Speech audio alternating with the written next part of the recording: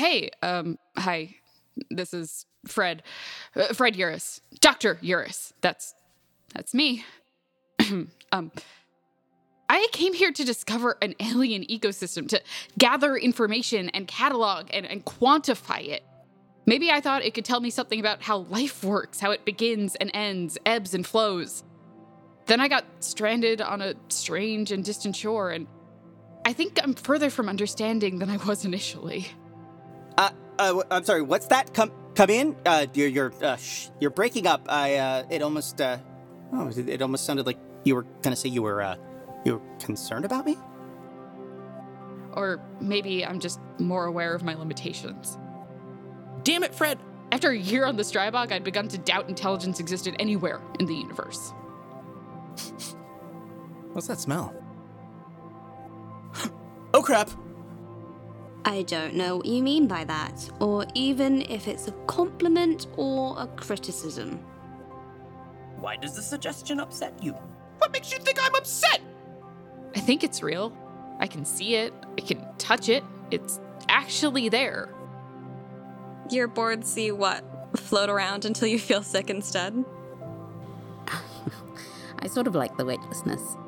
The problem is I really want it to be real. I don't want it to just be a mistake or an illusion. Maybe you should take me sometime when we get back to Earth. Even if there is intelligence and society there, is what I'm measuring the important part, or is it just a byproduct of it? After that, their behavior begins to degrade and become unpredictable.